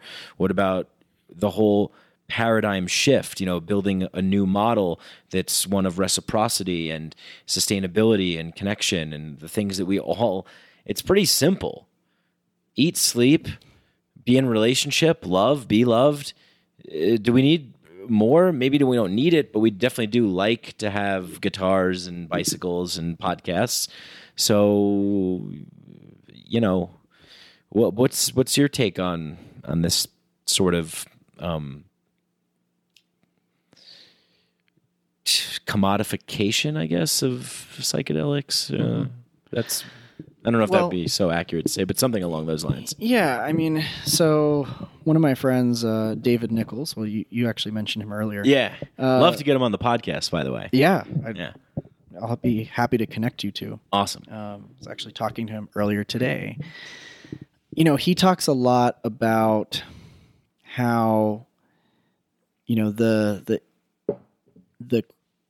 so-called mainstreaming of psychedelics into our society is trying to apply capitalist values onto the psychedelic, right? And because the psychedelic isn't inherently anti-capitalist, the psychedelic is simply a tool that functions within whatever structure it's in.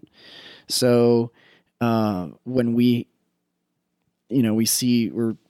trying to integrate it into capitalism, you're going to see people trying to use it to enhance productivity, more creativity. I mean, you hear about Google employees, taking LSD, even not just in microdoses, but, full doses, trying to come up with new ideas. Like, how do we program a new thing? And how do we... Yeah, new ways to mine your data. Yeah. New ways to mine your data, right?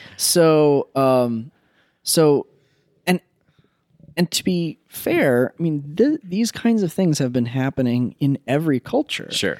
So, I mean, you look at, the Aztecs and the Mayans. I mean, they're pretty violent cultures. I mean, human sacrifice, and I mean, they were terrible to their enemies. Right. So, psychedelics don't inherently create a world of peace. Right. It's, They can. Yeah.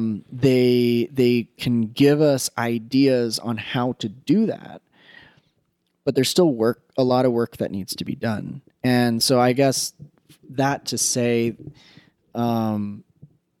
microdoses may be beneficial for some applications. We have some research coming out about microdosing where,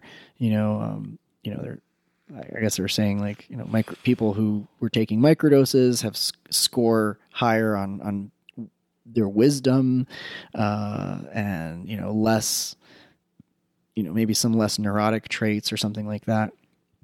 And so, there may be utility for it. I think it probably won't be something that's may not be super useful as like a prescription, like take LSD once every 3 days or something. Mm-hmm. Side effects may include you want to quit this fucking job, stop following society's rules. Yeah.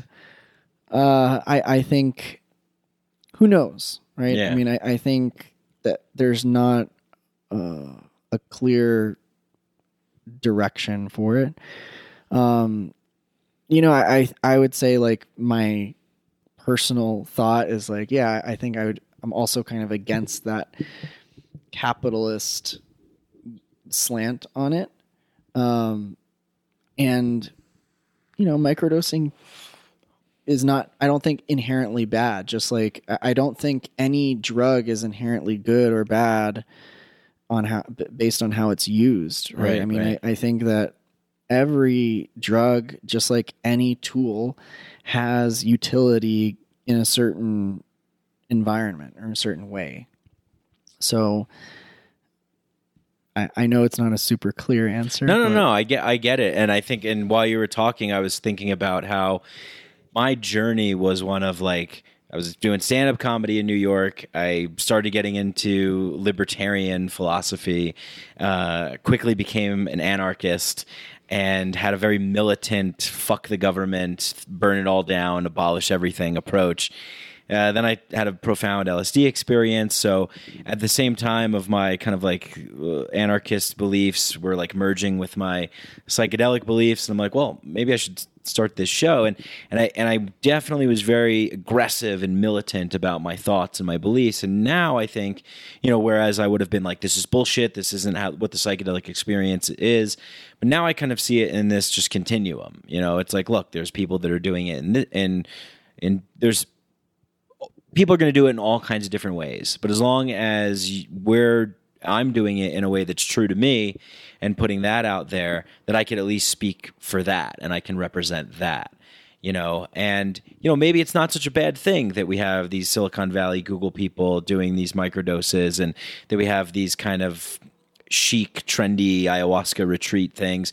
Maybe it's a way to get into the culture. Maybe it's a way to seep in. I don't know. I'm just starting to be a little bit more accepting of that because I know how difficult it is to break into someone's reality tunnel with the kind of approach that we're talking about with psychedelics. And then maybe that sets them on the path to diving deeper into a more serious, intentional, healthy, respectful relationship. Maybe. Well, I would say the only thing with that, I think, is the importance of acknowledging the limitations and being honest about what this actually is. I think that there's a lot of these, some of these retreats who really don't have the qualifications to be doing like real healing work. I mean, or facilitators who, you're facilitating a drug experience, right? Someone's taking a drug in your presence, you're keeping them safe, making sure nothing bad happens to them, but you're not really doing therapy, right? Like you're not necessarily creating like a, it may have aspects of healing, but I think so. It's important with that, to be acknowledging where are the limitations. Right. They're not these comprehensive, all-encompassing healing modalities that are really nose to tail inclusive in all of the needs that an individual might have when going to these depths. Right. And so I think that if there's anything that I would say is desirable or is left to be desired in a lot of these things, is for there to be a bit more honesty, for there, like if it is like kind of a bougie retreat where it's more just kind of, right? Like it's this lavish resort setting and you're going to, drink ayahuasca and it's going to be so beautiful and, do yoga every morning, and it's more of a retreat setting. Great. I mean, for someone who is well adjusted and, is in a good place, and maybe they're just that they want to have this experience to kind of check in with themselves on how they're doing. And maybe they have a support network, right? Like friends and family that are all there for them. No problem. Right. But if you have someone who's got like some serious stuff to work through and there's not enough clinical expertise in screening those people, they might get into that retreat, have a really difficult experience, right, not have any support on the back end. Then you're causing harm. Or even the people that, sorry. And that's, no. And that's just kind of the thing that I'm saying, like, people having more honesty about like what they're actually providing. Right. And then also just having that safety net there, because you never know, someone might apply, they might get into a place, they don't even know that they have something in the deepest recesses of their subconscious and the depths of their psyche. They don't know that they have this trauma and that they've been carrying in their body, and it comes out. And then how are you going to deal with that? Or the case of a spiritual emergency, that happens. That's why I think in an ideal world, we don't have those kinds of retreats. We don't have people who are unqualified doing these things. Yeah. And that's where, like, I feel like very protective of people who are, who are desperate to feel relief from their depression or anxiety or whatever issues they're having. And they're reading all these things about, psychedelics can help. And again, this ties into where my passion is, where it's like, well, it's not so much the psychedelic as much as the connections that you have that are supporting the psychedelic experience. And so that's where I would love to see more people understanding that, like, yes, the psychedelic can be helpful, but more than the psychedelic being helpful, it's going to be the container for it. Right. That's going, the container that continues with you, not just for 3 nights in the Peruvian rainforest, but also like, who's going to be with you when you go back home? Right. Do you have a therapist who supports you? Like all those kinds of things. Yeah. So I mean, I think that, and like you said, if you don't have the clinical training, you're not going to spot it. And, and even more than that, there's a lot of people who might go into it not even having awareness of something coming up. Right. So, yeah, super important. Yeah. And my ideal world, the container would be omnipresent. The container would be reality. Yeah. That would be my ideal world, where we would be living in a community. You'd be here, we could, like-minded people can get together and live in a sort of eco village, and we can live our lives in ceremony, in ritual, in communion with each other, in harmony with nature and with respect for everything around us. That would be my ideal situation, is,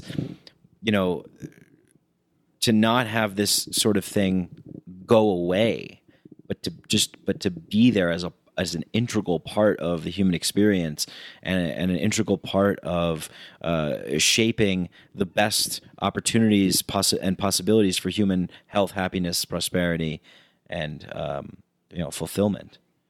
And I think that in our culture, as we allow for individuals to heal, those individuals will begin to shift things back to a collective. Yeah.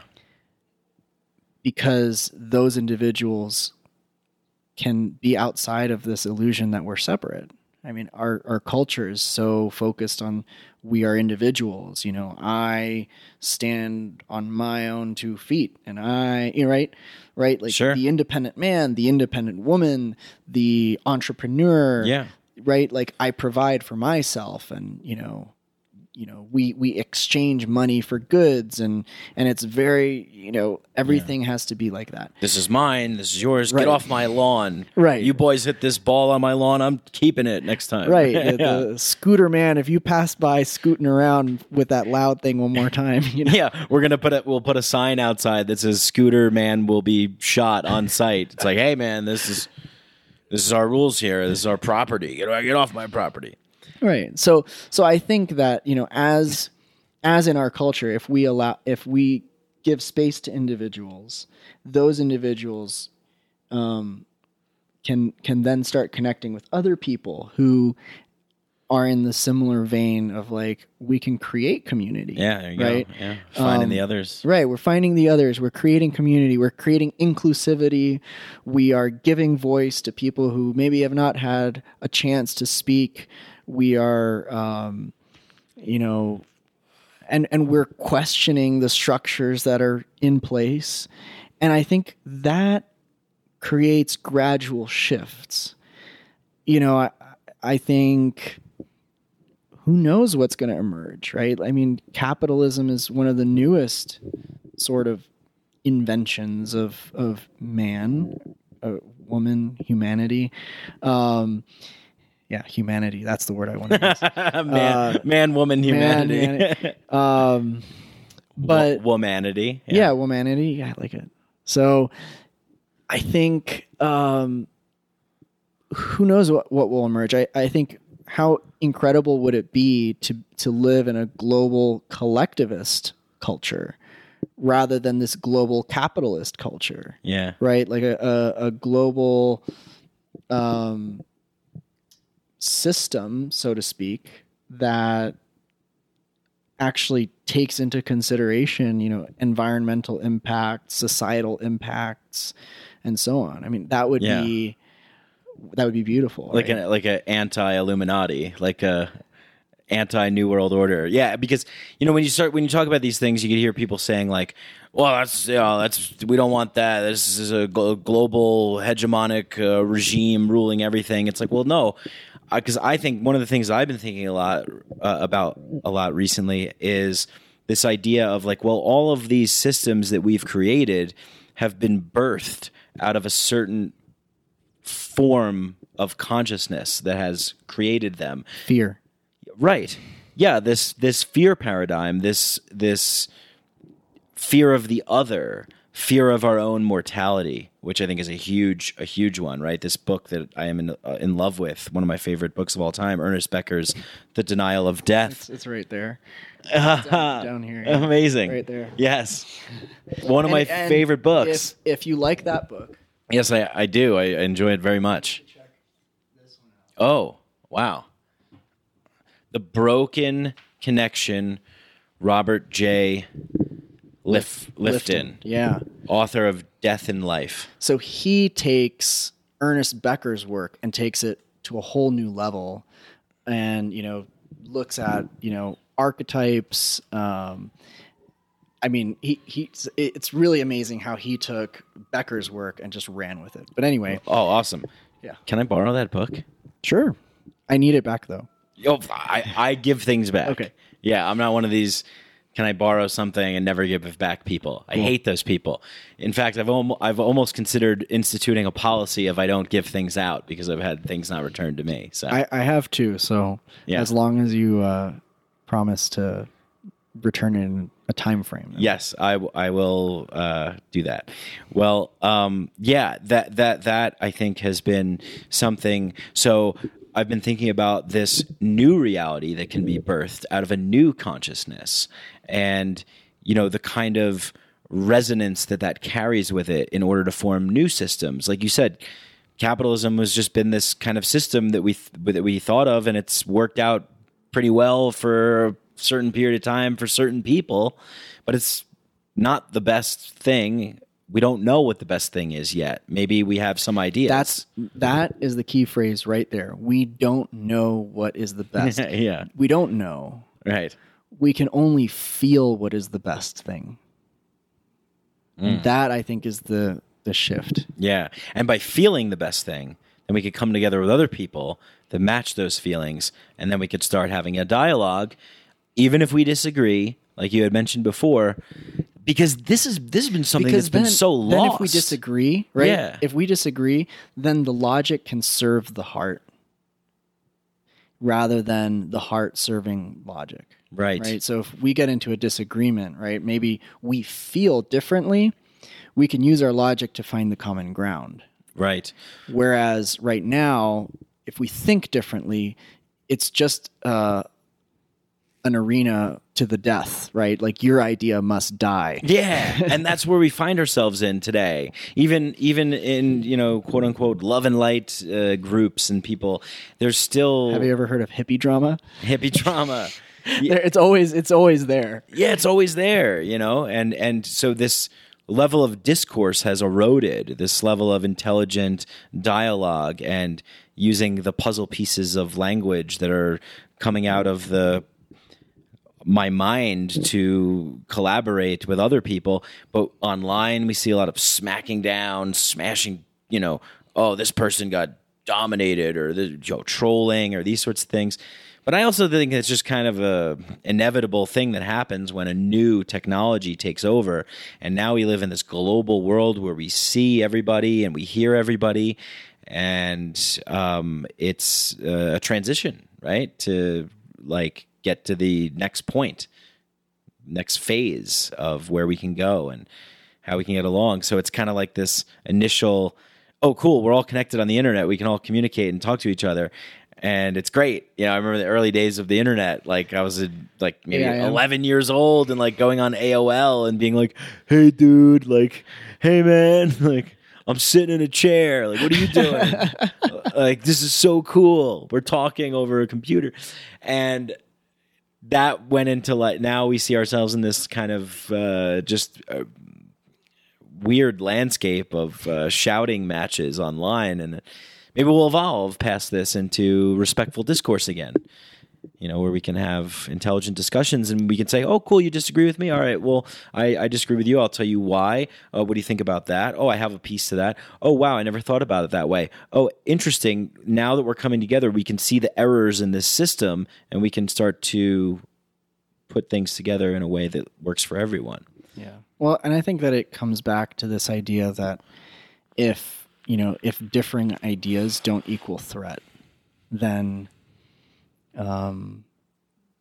it becomes a lot easier to hear these other perspectives. Mm-hmm, If a different perspective is threatening to me, not right, like if people identify with their way of thinking, you know, anything that threatens, it feels like a personal threat. Yeah, personal attack. Yeah. So I think that if we can, again, like start to regulate again, interpersonally and, I think just be open to being wrong and being open to sharing ideas and having curiosity again. Yeah, gotta get rid of the fear. Man, this has been such a great podcast. We talked about so many awesome things and very important things. I want to ask you a question that's it's interesting. Play along with me. You're going to die tomorrow. And, CNN grants you 20 minutes to go on national broadcasts all over the world, and you get to say something to people out in the world, and this is it. You know, you're going out, you got your time, you got, you're going to go on TV. It's going to be broadcast to everybody. What are you going to say? Well, I would say that the most valuable treasure that we can experience in this life is to connect with another human being, to share love, to share compassion, to slow down and really see one another in the moment. And I think I would encourage people to do that as much as possible. Like, allow yourself to love and be loved. And I think that if there's one achievement that we could have in this life, is for us to learn how to allow ourselves to be loved. How do we accept love? And, I just don't, I think that beyond that, everything else is auxiliary, right? Like, it doesn't matter how strong you are or how healthy your body is or how much money you have or what achievements you've made and how many books you've published or papers you've written or debates you've won, things that you've made. I think the one thing that we get to have or like get to really measure our richness is just by the connections that we've made. And if we can just share a moment of acceptance with one another, I think that brings the most joy, right? Like to be able to, either to forgive someone, to listen to their perspective, to listen to what their life is like,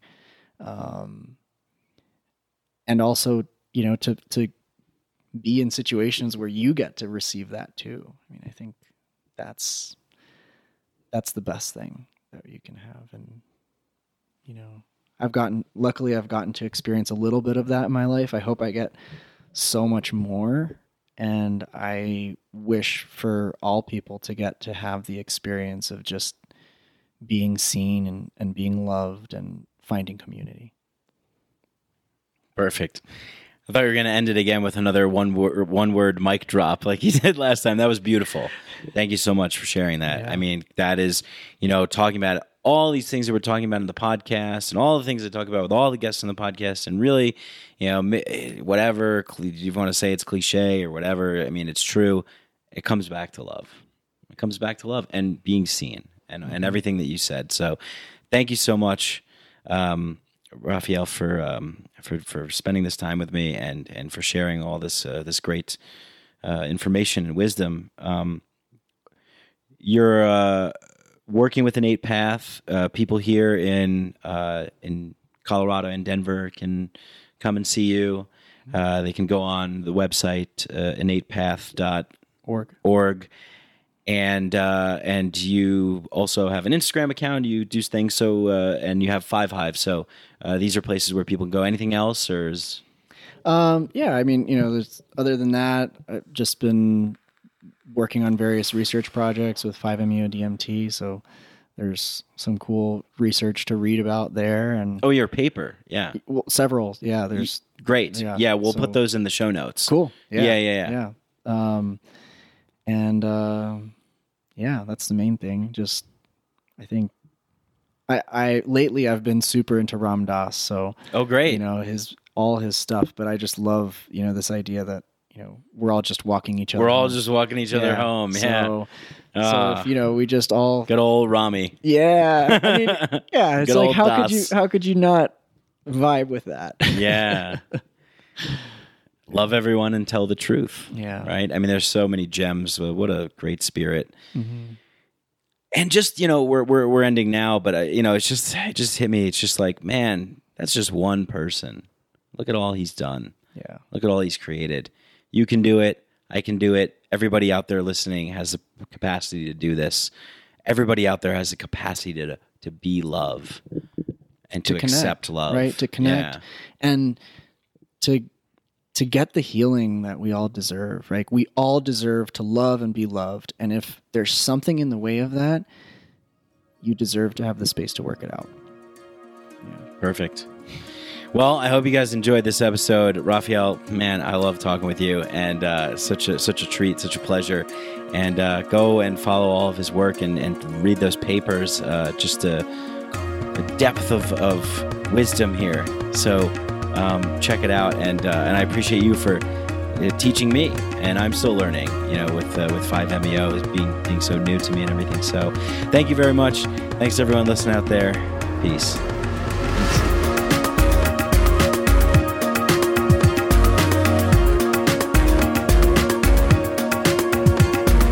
Hey, I hope you guys enjoyed that conversation as much as I did. Hope you guys like these podcasts and enjoy them. And if you do, please spread the podcast, share it, tell a neighbor, tell a coworker, tell a friend, tell a cat, tell a mouse, tell a dog, tell an ant, tell a firefly, tell whoever you tell. Share it, spread it, like it, all that good stuff. If you really love the show, you want to go a step further, you really want to help us out, leave a 5-star rating and review on Apple Podcasts, and go to patreon.com, Patreon/Mike Brank, and patreon.com/Mike Brank, and you can donate as little as $1 a month, $2 a month, whatever you want. Help support the show that way as well. But remember, I love you guys no matter what you do. I just love that you tune in and you enjoy these podcasts. Message me. I like hearing feedback. Get in touch with me on Instagram, Mikeadelic Podcast, Mike Brank on Facebook as well. And thanks to our sponsors, Synchro and Hemp Bombs. If you want a discount on ketogenic and plant-based nutrition products, go to Synchro and type in the code Mikeadelic at checkout to get 20% off. And they have amazing ketogenic chocolate fudge called Keto Mana that I have all the time because it has like no sugar and carbs in it. So it's great. And it's delicious. And if you want CBD, go to hempbombs.com and get 15% off all your CBD needs, I guess. And just enter the code Mike15 at checkout. But thank you once again to everybody. Thanks to Danny Barnett and Galaxia for the music, the intro and the outro. I love you all. Peace.